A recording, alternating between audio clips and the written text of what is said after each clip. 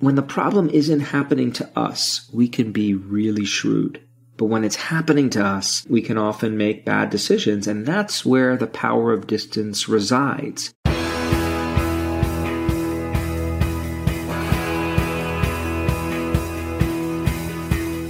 Welcome to The One You Feed. Throughout time, great thinkers have recognized the importance of the thoughts we have. Quotes like garbage in, garbage out, or you are what you think ring true. And yet, for many of us, our thoughts don't strengthen or empower us. We tend toward negativity, self-pity, jealousy, or fear.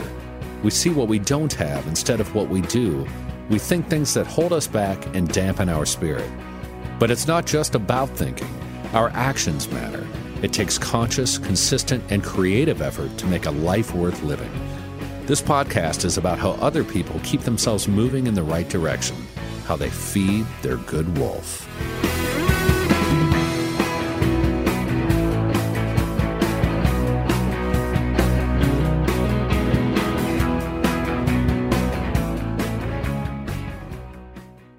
Experts claim there is nothing tougher than a diamond. But at Diamonds Direct, we beg to differ. Have you ever met a mother? Strong, radiant, timeless. This Mother's Day, give her the gift that meets her match. With diamond jewelry starting at $200. Plus Diamonds Direct's exceptional quality and unbeatable everyday price, you're sure to give her a gift that wows this generation and the next to come. Experience the thrill of jewelry shopping done right at Diamonds Direct. Diamonds Direct. Your love, our passion. Sick of being upsold at gyms?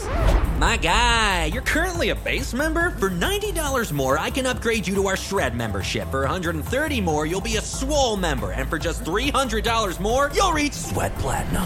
At Planet Fitness, you'll get energy without the upsell. Never pushy, always free fitness training and equipment for every workout. It's fitness that fits your budget. Join Planet Fitness for just $1 down and $10 a month. Cancel anytime. Deal ends Friday, May 10th. See Home Club for details.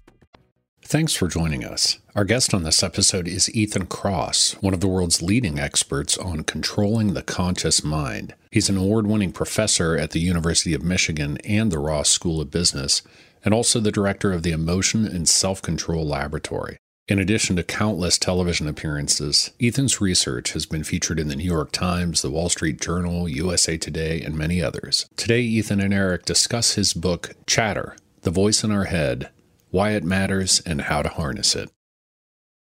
Hi, Ethan. Welcome to the show. Thanks for having me, Eric. I've been looking forward to this conversation. Yeah, I'm really excited. Your book is called Chatter, The Voice in Our Head, Why It Matters, and How to Harness It, which is right in the basic ideas that we talk about on this show. But before we get into the book, let's start like we always do with a parable. There is a grandfather who's talking with his granddaughter, and he says, in life, there are two wolves inside of us that are always at battle. One is a good wolf, which represents things like kindness and bravery and love. And the other is a bad wolf, which represents things like greed and hatred and fear. And the granddaughter stops, and she thinks about it for a second. She looks up at her grandfather. She says, well, grandfather, which one wins? And the grandfather says, the one you feed. So I'd like to start off by asking you what that parable means to you in your life and in the work that you do. Well, there are two thoughts that immediately come to mind. One is just how wonderful that parable scaffolds onto the content of my research and my book. You know, there's the good wolf and the bad wolf, or you could think of the good side or the dark side to our inner voice, the coach, the critic. And so I think we often do feel like in life we are battling between these two forces. And the big question we face is, how do we tilt the balance in the direction we want to spend most of our life living? And I think for most of us, that is in the direction of the more positive wolf. So I think that really connects that parable to what we know is a struggle that many of us, almost maybe even all of us, face at times. But the other point that it raises is a more nuanced one about emotion that I think a lot about lately, which is I think many of us reflexively want to rid our lives of negative emotions, the negative wolf, and only really dance with that positive wolf, the happy joy, and so forth. And I think our emotional life, I don't think I know, is more complicated than that in the sense that negative emotions in small doses can actually be amazingly useful to us. So we don't want to rid our life entirely of that bad wolf, if you want to stick with that metaphor, right? Like, if I don't experience a small ping of anxiety before a big presentation, the presentation often doesn't go as well if I do have a small ping of anxiety, right? Because that negative emotion is information that's motivating me to attend to the situation and practice and prepare. So I don't think we should try to rid ourselves of that dark side of us, that negative wolf, however we want to describe it. But I think we want to figure out how to coexist with that negative wolf or minimize their impact on us, but recognize that there's still value that comes from it, if that makes sense. It totally makes sense. And it kind of leads me into where I want to start this conversation, which is around the way that thoughts and emotions work. They co-arise together in essence. We talk about the thought and emotion, but they tend to sort of show up together. One may precede the other. But the question I have for you is, there are two sort of schools out there I've seen of working with emotions and working with thoughts. And I'm vastly oversimplifying here. But one school is sort of saying, look, you just be with what is. You allow it, you give it space, but you be with it, what is, you don't resist, you kind of let it be there. The other school is more get in there and, work with your thoughts, try and, turn your thoughts down or turn them up or change them this way or that way. And that's the approach. And I'm kind of curious how you think about that. I'm not going to say it's a split because I don't think it's that obvious, but there does seem to be sort of, do I start with emotions? Do I start with thoughts? Does it depend? How do you think about that? Yeah, I think you're capturing an important tension that exists not only in the field scientifically, but I think also more broadly in our culture, where you have certain approaches that really emphasize, let's call it the mindfulness approach. Yep. Be in the moment, accept, don't try to engage with a thought, let it go, and move on. And then there's another camp that is much more coming out of the cognitive tradition, cognitive therapy, which is, hey, you can change how you think to change how you feel. I think it is unfortunate that we have splintered into these camps. Those two approaches that you described, which I just summarized back to you, these represent two different tools that we possess for managing our emotional lives. And I don't privilege one tool over another. Different tools are useful for different people in different situations.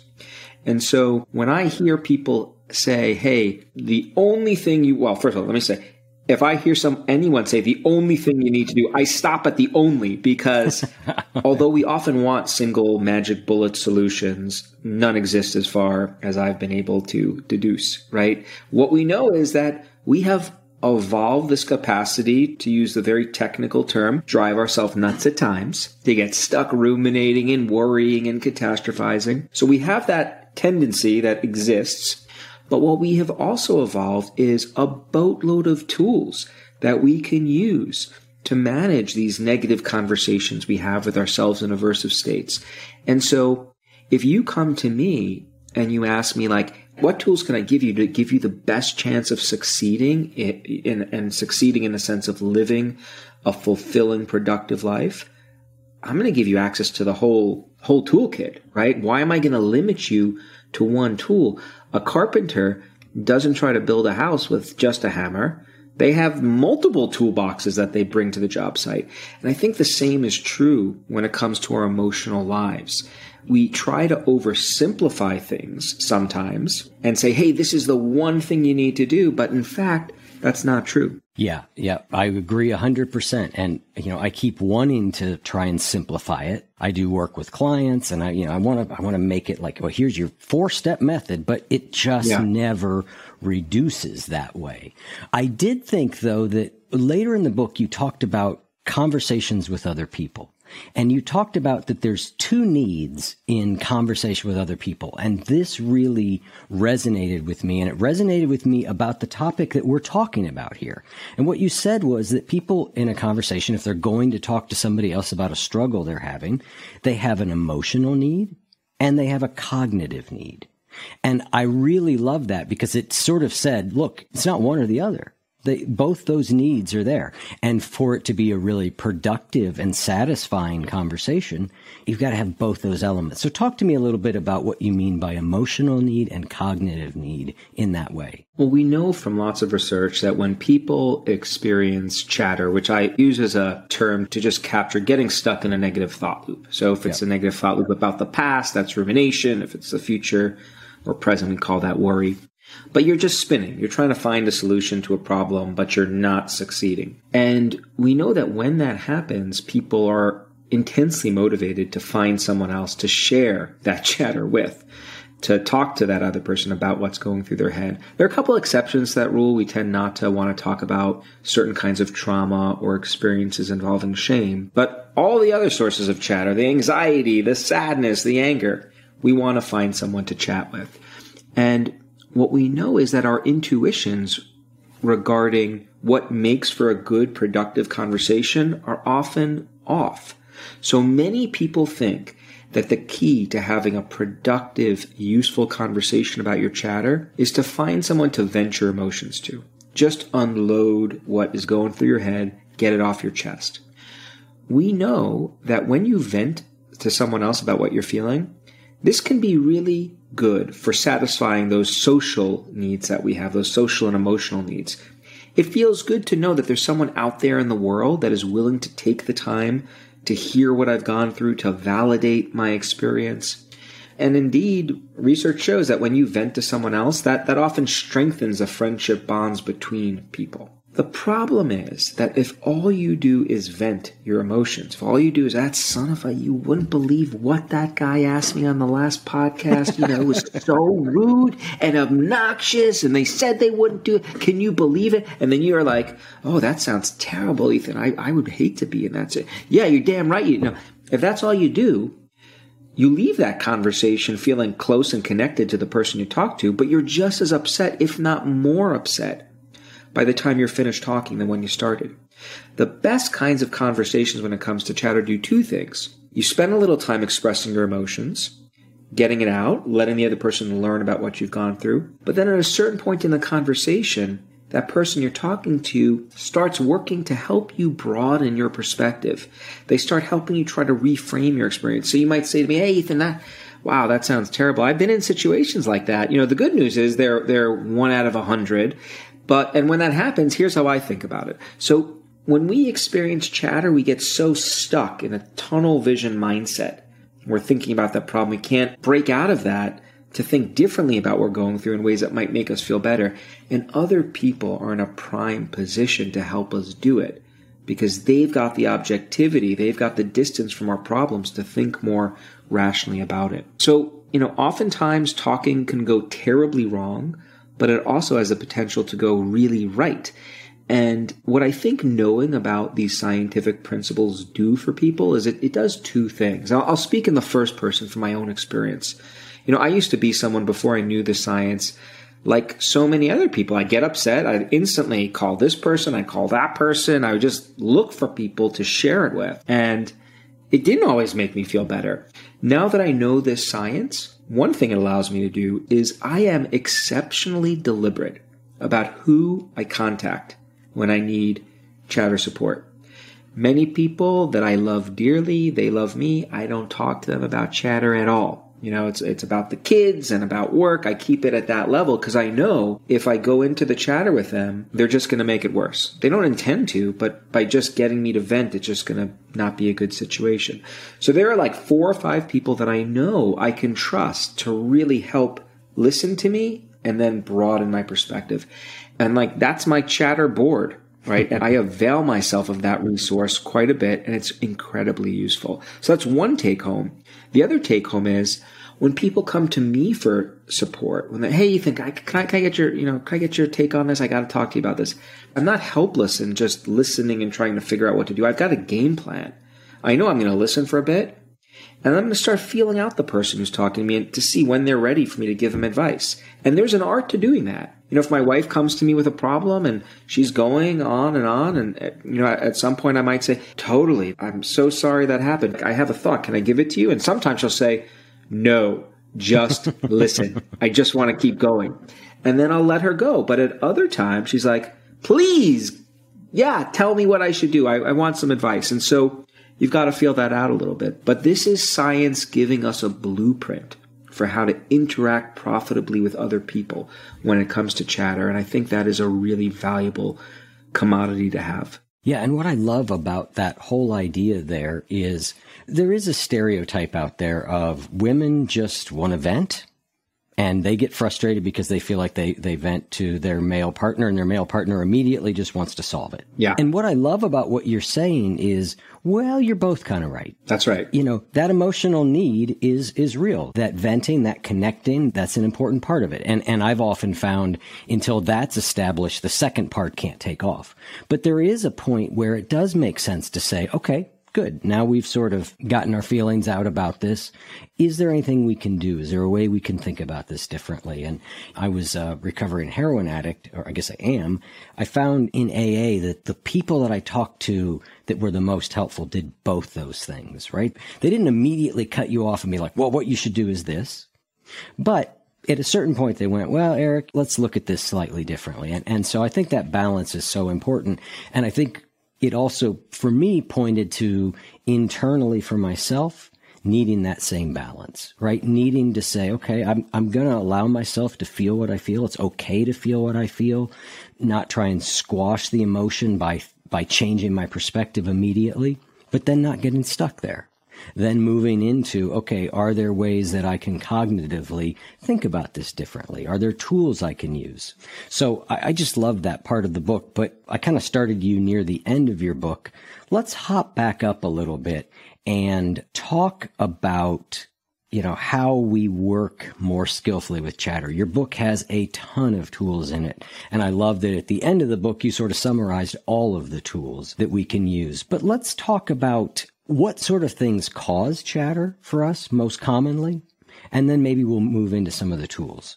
Well, we all have different chatter triggers, and I think that's one thing to recognize. Just like we have different tastes in food and partners, we have different kinds of experiences that light us up. So, you know, for me, it may be my kids' well-being and health. I don't worry at all about money stuff or work stuff. When it comes to their health, chatter, chatter, chatter, right? But for other people, it's the exact opposite.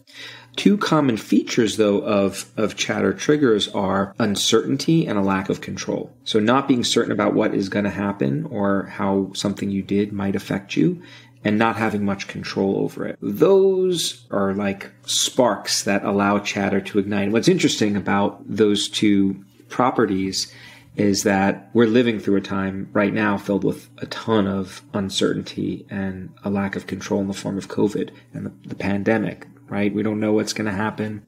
We don't have much control either. And it's not surprising, therefore, that chatter in the form of anxiety and depression is spiking quite a bit over the past year and a half, or however long we've been in this mess. Yeah. I think it's a little bit longer than a year and a half. Yeah. So those are some conditions that give rise to chatter. And, you know, when we experience that chatter, we just get zoomed in very narrowly on whatever it is that's bothering us. But what we've learned that is so exciting, and to go back to where we started earlier on, juxtaposing accepting emotions or trying to change it as these two different approaches that some people subscribe only to one or another, we know that there are so many different tools people can use to manage this chatter. So it really is handicapping us if we try to restrict ourselves, I think, to just one or two approaches. I like to organize these tools into three categories just to try to simplify the space. There are things we could do on our own, ways of shifting our thinking that can be useful.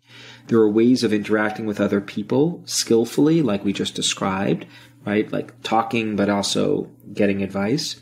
And then there are environmental tools, which I find fascinating, which are ways of interacting with our physical spaces that affect how we talk to ourselves and think from the outside in, which can be quite powerful too. And I think knowing about what these tools are, what it does for us, is it gives us the opportunity to be much more deliberate about how we control our chatter. So people often ask me, hey, do you ever experience chatter, Ethan? You know, you're an expert in it, in studying it and controlling it. And, you know, I usually pause Yeah, of course I experience it at times. I'm a human.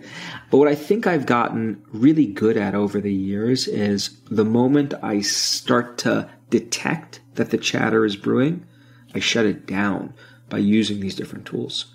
And it's often different combinations, but having them at my disposal allows me to just recruit them right away to muffle this chatter response rather than let it really take over in ways that can be truly debilitating. Let me get a little concrete though, because I'm talking in a very abstract way about all this. So what are some things you can do to regulate chatter on your own? I'll tell you about a few of my favorite tools. One category of them we call distancing tools. So when you're experiencing chatter, you're super zoomed in on the problem. What we've learned is that if you could zoom out and get a broader perspective, that can be really useful. One of my favorite tools is something called distant self-talk. And what this tool involves is trying to give yourself advice about how to work on a problem like you would give your best friend advice, and using language, harnessing the structure of language to help you do that effortlessly. And what it involves doing is using your own name and the second person pronoun you to coach yourself through a problem. Doing this silently, I should give that caveat, not out loud while you're walking down a city street. All right, Ethan, how are you going to manage this situation? What are you going to do? Here's what you should do. What we find in our studies is that it's often much easier for us to give advice to other people than to take our own advice. Do as I say, not as I do. This is a very strong response that we see playing out across lots and lots of studies. What distant self-talk does is it leverages the structure of language to automatically shift your perspective and get you to start relating to yourself, talking to yourself like you would talk to another person. If you think about when we use names and second person pronouns, words like you, we use names and second person pronouns virtually exclusively when we think about and refer to other people. So the link in our mind between a name and someone else, super duper strong. And the idea is that when you use your own name to reflect on your problems, that's switching you into this coaching mode where you're not getting stuck in all of those irrational thoughts that you are probably ashamed to even articulate to someone else, let alone tell your best friend. And instead, you're like, all right, here's how you're going to manage a situation. You've done this 1,000 times before. You're going to do it, and then you're going to go have dinner, and you're going to get a good night's sleep. And that's, in fact, what we see playing out in our studies. So that's usually my first go-to strategy, actually. If I find myself getting a little bit of chatter, all right, Ethan, what are you going to do? And it snaps me out of the thought loop. I found that really interesting, that idea of distant self-talk and using you. And it took me back to early in recovery. And when we were in recovery groups, we used to say all the time, use I statements. I feel this. And when I heard you saying, like, use the you and, distant self-talk, and what I realized was that what we were after in early recovery was connection back to ourselves, not distancing from ourselves, because we had been doing that with addiction so effectively. And we had distanced ourselves from all the consequences, from all of our emotions. So in that case, we wanted the opposite of distant self-talk, at least in the beginning, to bring us closer to. But your point is how effective this is when we're dealing with a problem. Are you the person who came up with the term Solomon's paradox? Yeah, it was a paper with one of my students. We coined that phrase. You've got to share what that is, because I must have read about that 6 or 7 years ago, and I have used it countless times because it's so brilliant. So tell us about Solomon's paradox. Well, so Solomon's paradox is named after the Bible's King Solomon, who was famously adept at giving really great advice to other people, and leaders from all over the world would travel to his kingdom to get his wisdom. But if you look carefully at Solomon's own life, he was a terrible decision maker. He made a rash of really bad decisions. He got stuck in these, like, love triangles would be generous. It was more like love octagons with different women, and, built them temples, and it ultimately led to his kingdom's demise. And I talk about this in my book. You see this playing out with so many people who we think are wise. Abraham Lincoln struggled endlessly when it came to his own problems with depression, but was able to give his buddy who was struggling with depression great advice. Bill Clinton, Monica, we can go to contemporary culture too with Monica Lewinsky and find all sorts of illustrations of people who can be very wise in one context, but very unwise in another. And so it really speaks to something I think fundamental about us, which is when the problem isn't happening to us, we can be really shrewd. But when it's happening to us and we get overly zoomed in and sucked in, we can often make bad decisions. And that's where the power of distance resides, because we have evolved the ability to use tools to counteract Solomon's paradox, to fight against it. And distant self-talk is one example of such a tool. I want to go back, Eric, to the point you made, though, about recovery and taking ownership of your experience. I think it's such an important point to emphasize, because all of the tools that we talk about are useful in particular contexts. It doesn't mean they're useful across the board. I would never tell someone that, hey, what you need to do moving forward is always talk to yourself in the third person, right? That would not be productive. There's a time and place to do it, and the time and place is when you are overly zoomed in on a problem.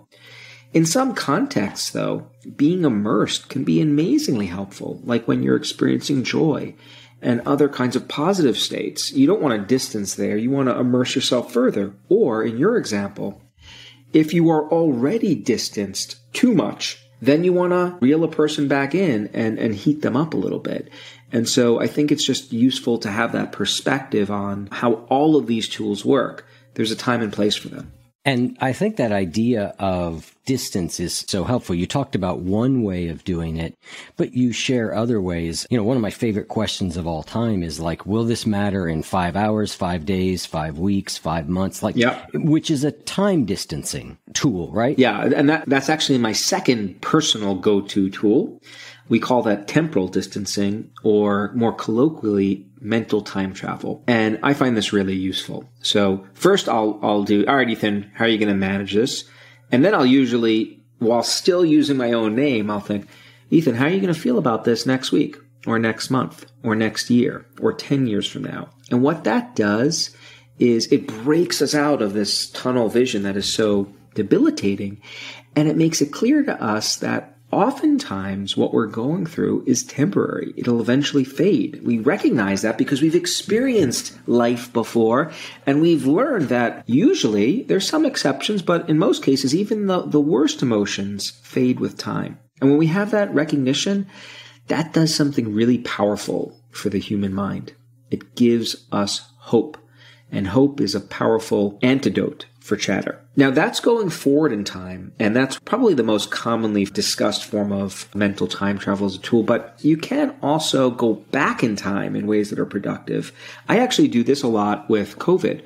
So I'll think when I was mired in despair, washing fruit with Clorox wipes and doing all that kind of stuff. Some of us did early on in the pandemic.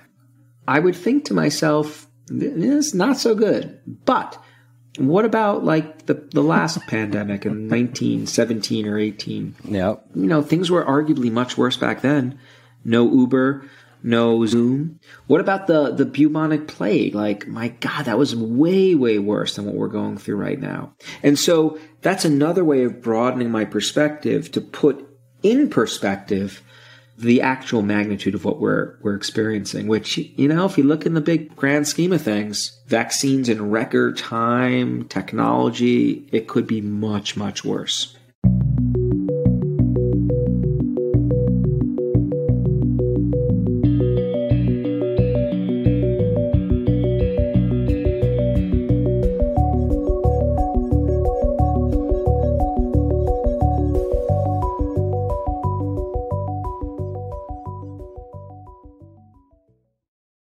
You alluded to another type of backwards time travel when you were just sort of off the cuff talking to yourself, which was, you've handled this 1,000 times before. And that's a big one for me, is I just look back. Yeah. It's almost inevitable that at least once per week, I will start to feel my stress level about getting everything I have to get done goes up, and it starts rising. And then I just remind myself, Eric, this has happened every week for 20 years. And every single time it has worked out.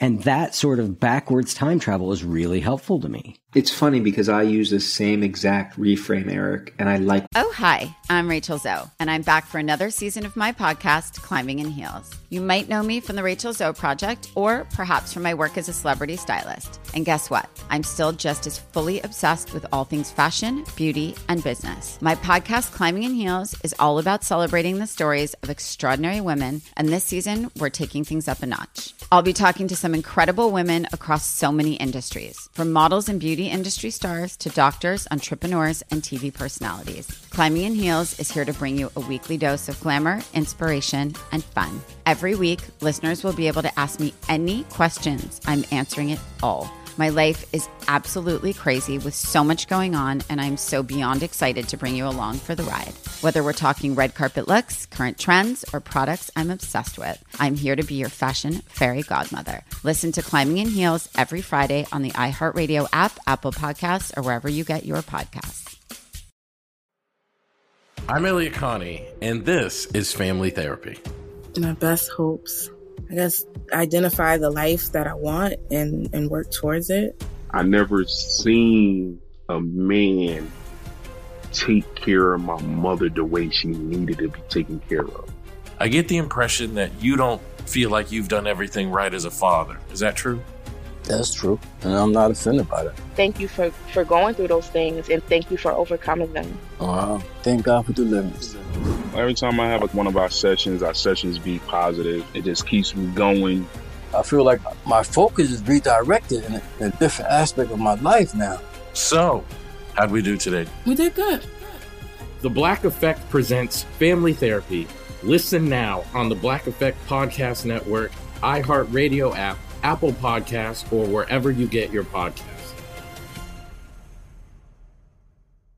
I always find it to be incredibly helpful. I've literally given hundreds of presentations over the course of my career. And inevitably, if it's a high stakes event, very, very big audience or a kind of audience that I know is going to be gunning for me in the academic world, a pretty competitive environment, I'll still begin to hear those whispers of doubt perk up in my head. And then I remind myself, Ethan, you've given hundreds of talks. You've never lost it. It's never gone. And having that broader perspective and actual evidence, it's amazingly anxiolytic. I mean, it really takes the edge off. And that's what I love about these tools, right? We've talked about two. Yeah. There are like 27 that I cover in the book. Many of these tools are very easy to implement. Right now, there are some tools I talk about that are more effortful and they require more time and engagement. But a lot of these are just very subtle shifts that can often make the difference between getting caught in that negative thought spiral in a way that allows it to take over and regaining control of our mind in ways that can be really helpful to us. And so that's what I love about so many of these tools. Yeah, let's hit a few more of them in the tools you can implement on your own category, and then we can move to some of the others. We've hit distant self-talk. We've sort of talked about imagine advising a friend. Let's talk about writing expressively. Let's talk about why that's a useful tool. So expressive writing, the way it's been studied, this is a form of journaling about negative experiences, and there have been lots of research on this which shows that writing about your deepest thoughts and feelings about something negative you've experienced can be helpful for allowing you to essentially create a story that helps you understand what you've gone through and then leave that experience behind and move on with your life. And one of the reasons why we think expressive writing is helpful is because it is a type of distancing tool. When you stop for a moment and try to put pen to the page, or I guess fingers to the keyboard nowadays, and pen a story, you yourself, you are the character of that story. So you are now writing about yourself. And there's distance that creates when you're thinking about yourself as a character in a story. So that gives you some mental space. But another thing that writing does is it helps give us structure to our experience. Because when you write about an experience, there's a form that takes. Like, we often think in a very fragmented way, very emotional. Oh my, just pinging negative thoughts and images all over the place. But that's not how we write. We learn to write with, there's a subject, a verb, oftentimes a punctuation mark. And when we write about things, there's often like a beginning, middle, and end. So writing helps us create a narrative that helps us do something that we're highly motivated to do, which is make meaning out of our lives. And that ability to make meaning, this is something that sometimes we really struggle with. And writing can help bring that process back on track in ways that are really helpful. Yeah, I think to your point, I often think of thoughts as being really slippery. On one hand, they sort of take over, and yet when you try and grab onto a lot of them, they tend to be kind of, like I said, slippery, which is why I think that writing idea sort of slows the whole process down a little bit and allows a little bit more clarity. Completely agree. Slowing it down is, I think, a great way of describing it, because we can often think quite fast and in a very disorganized, incoherent way. And that's just not how you write about things. And so that's another kind of distancing tool that I talk about. That tends to be a more effortful tool, because you do have to stop and sit down, find the time to actually, write about that experience. But it can be a really useful one. So what about changing the view? This is another slightly more effortful one than, say, maybe just switching the tense you're using from I to you. But what is changing the view? When we think about negative experiences, past or future, we often have a mental snapshot of that event in our mind. So if I asked you to think back to the last time you put your foot in your mouth in a conversation, I don't know if you've ever done that before. I have. I can think about last time I did that. It was just a couple hours ago. And I actually, right now, I have a snapshot of that experience. I could see the person's face who I didn't mean to insult, but did. And what we know is that image that we have in our mind is malleable. The more emotional the experience is, the more you replay that event from a first-person point of view. You're right back there in the moment, re-experiencing it as though it's happening all over again. But what we also know people can do is they can essentially take a step back in their own imagination and see themselves in the experience. They can adopt a fly-on-the-wall perspective where they see the bigger picture. They see the whole scene. They're looking at themselves in that event, doing the thing they did, almost like a director in a movie, like watching the actors interact. And that's another way of getting distance, right? That's another way of breaking yourself out of that very immersed state and thinking about your experience from a more objective standpoint. And it actually often goes hand in hand with linguistic distancing or the distant self-talk. So in some studies where we've told people to talk about a negative experience using their name, try to work through it. When they're done, we have them think about the event and tell us, hey, to what extent were you actually right back there, reliving the event through your own eyes versus seeing yourself in it? The more you use your own name, the more you actually see yourself from afar. So these different kinds of distance are related. I'm going to change directions for a second because I want to hit a word that's in the title of your book before we forget it, or before I forget it, which is you use the word harness. And I really like that word a lot. I'd love to hear why that's the term you chose for dealing with chatter, is harnessing it. And I suppose we could say the same thing for negative emotions. You probably assume you might use a similar word, which would be that we want to harness them. That's right. So why is that the word? I can't tell you how many people, when they learn about the negative implications that chatter can have for their life, how it can undermine their ability to think and perform, create friction in their relationships, negatively impact their physical health, the immediate question they ask me is, how do I silence this inner voice? And what I respond to them is, hey, that's not something you would want to do given all of the amazing things that our inner voice actually does for us. We haven't talked much about this, but your inner voice it's a tool of the mind that is really, really helpful. Helps you keep information active in your head, simulate and plan, control yourself,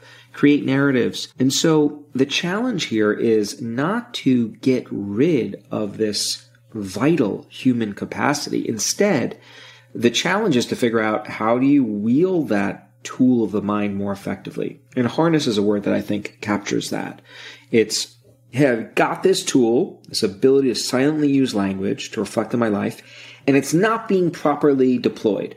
For whatever reason, the program is not working properly. I'm getting the equivalent of error messages, and it's making me really upset. How can I regain control of that tool harness it, but you don't want to throw the tool out altogether. So that was the reason for choosing the word harness. Yeah, I love it because I think it speaks to what you're saying. Like, the brain isn't going to turn off. The inner voice is not going to turn off. It's not the way the brain works. And to your point, we wouldn't want it to. And emotions aren't going to go away.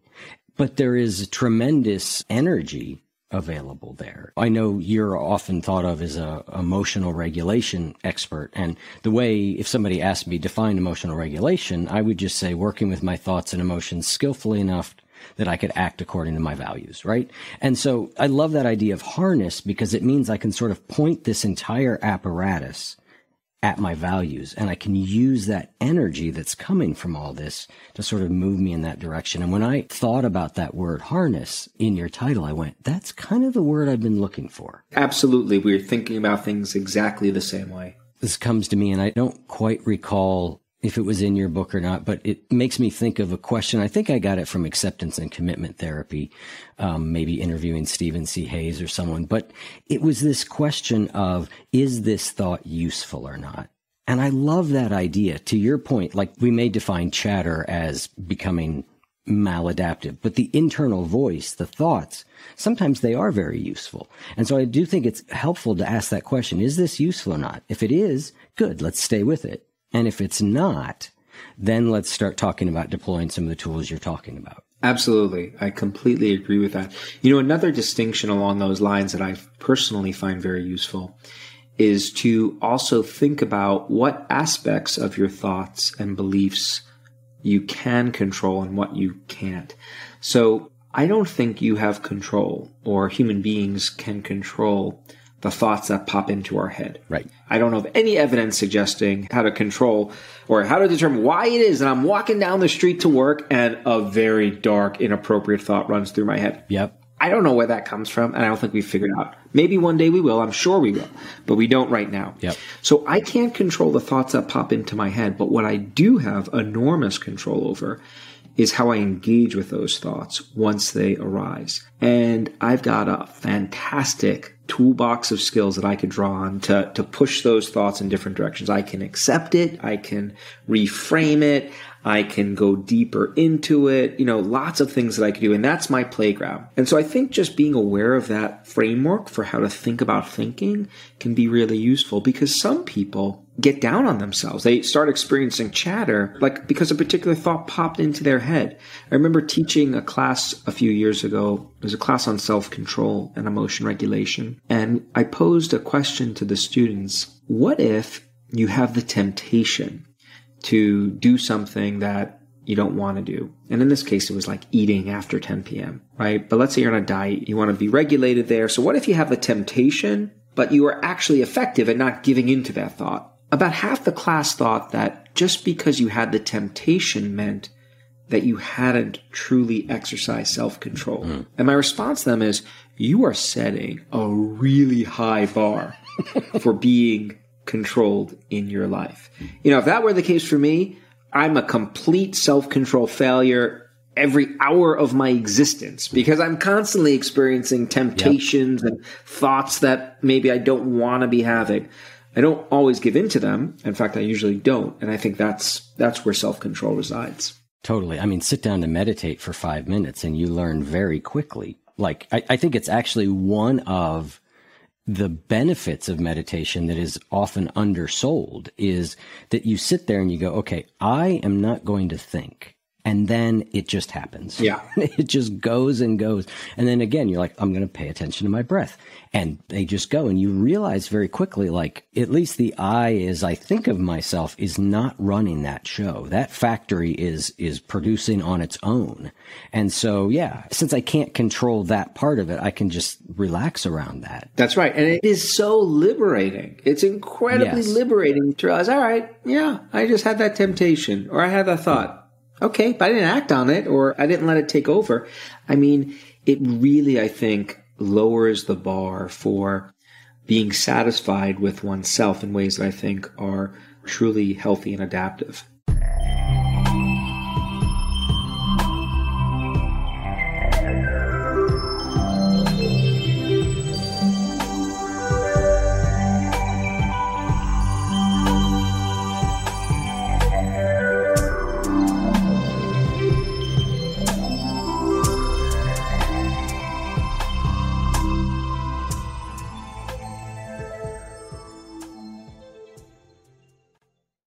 I think one of the things that is most difficult for people, and I hear this a lot from people that I do work with, is, yeah, I remembered all those tools 2 hours after it was over.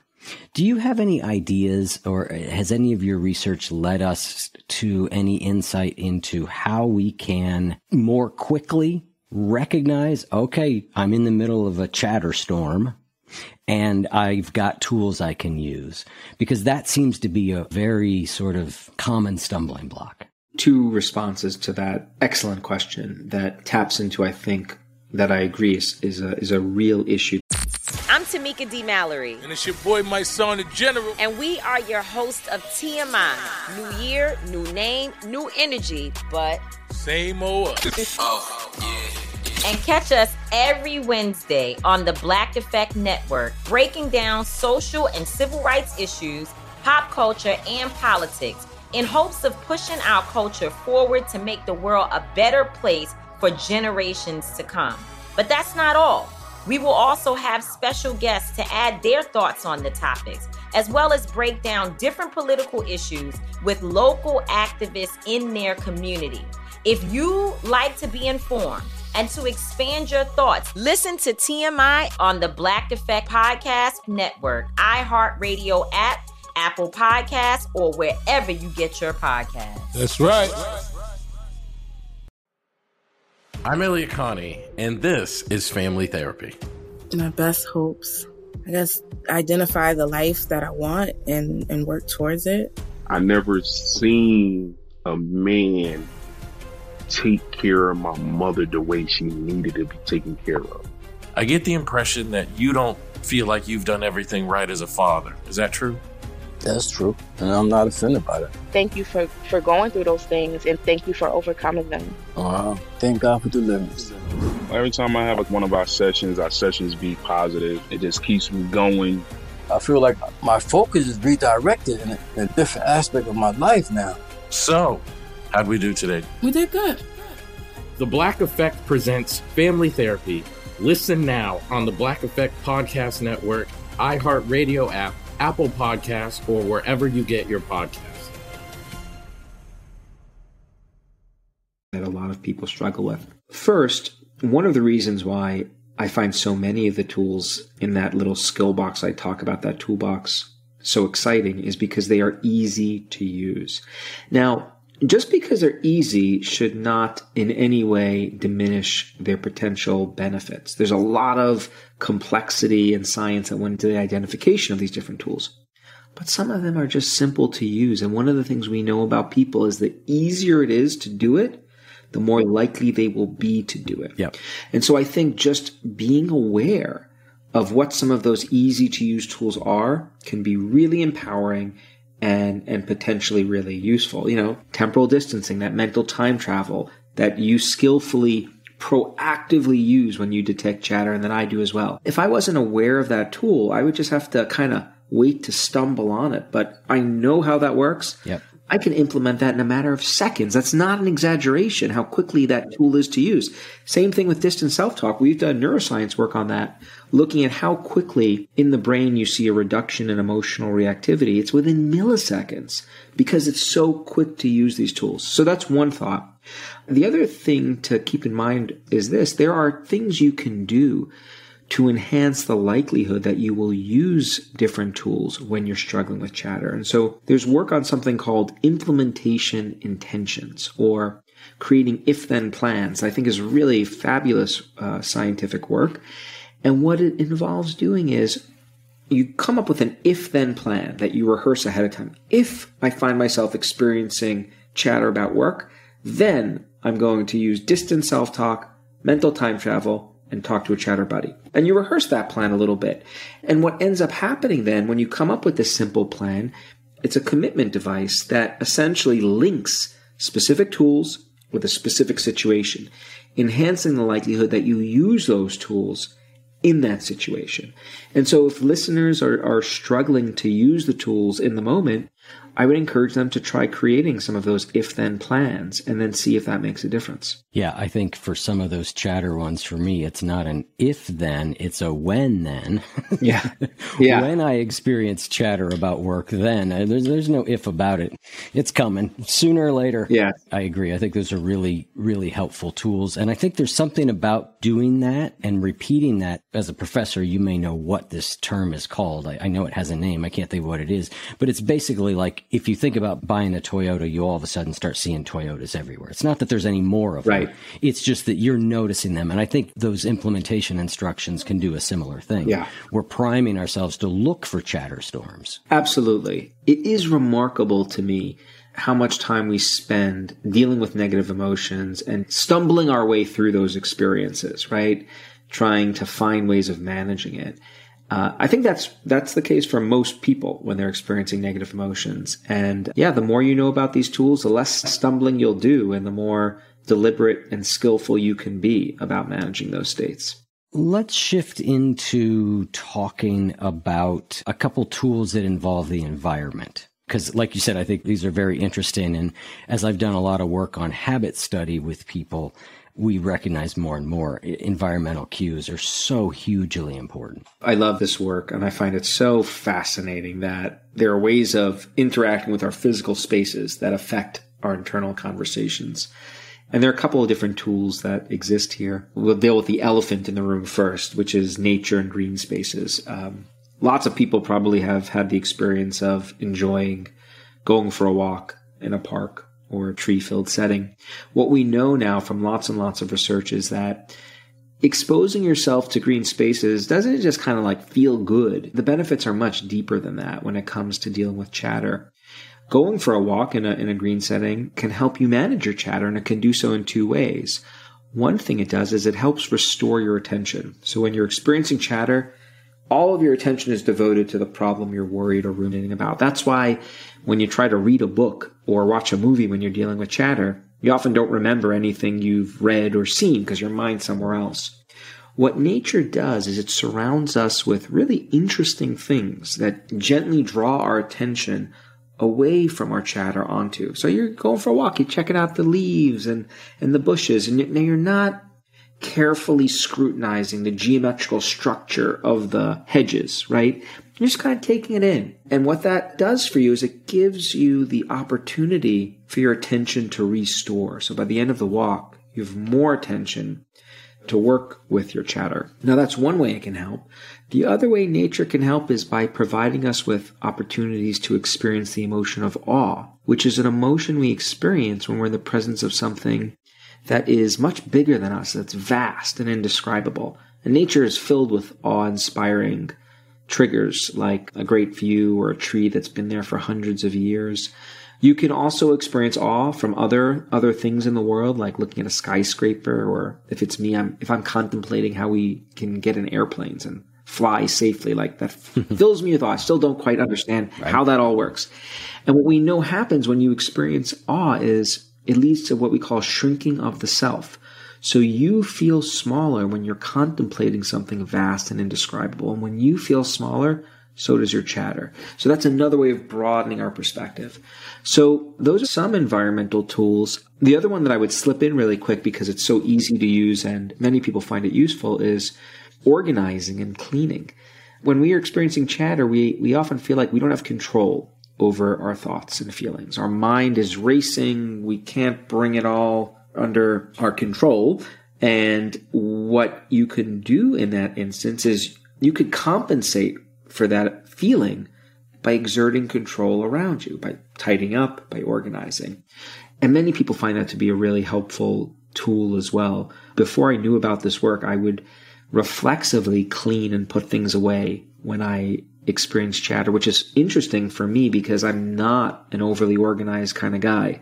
I'm someone whose room was always messy. Same thing is true into my adult life. There's a trail of clothing usually from the shower to my office downstairs. But when I'm experiencing chatter, everything is always neat and tidy. And so that's another way of tuning your mind from the outside in. That fundamental, like recognizing what we can and can't control. And you sort of pointed to that earlier, that things that are out of control, fuel chatter. So if we can find something we can control and put some energy into, I do think it's soothing. Totally. And the science bears that out. Ethan, thank you so much for coming on the show. I absolutely love the book. I've loved this conversation. You and I are going to talk a little bit more in the post-show conversation about a couple other tools. Listeners, if you'd like to get access to that and other great benefits of being a member, go to oneyoufeed.net/join. Thanks again, Ethan. Really been fun. Thanks so much for having me, Eric. It was a truly fun and stimulating conversation.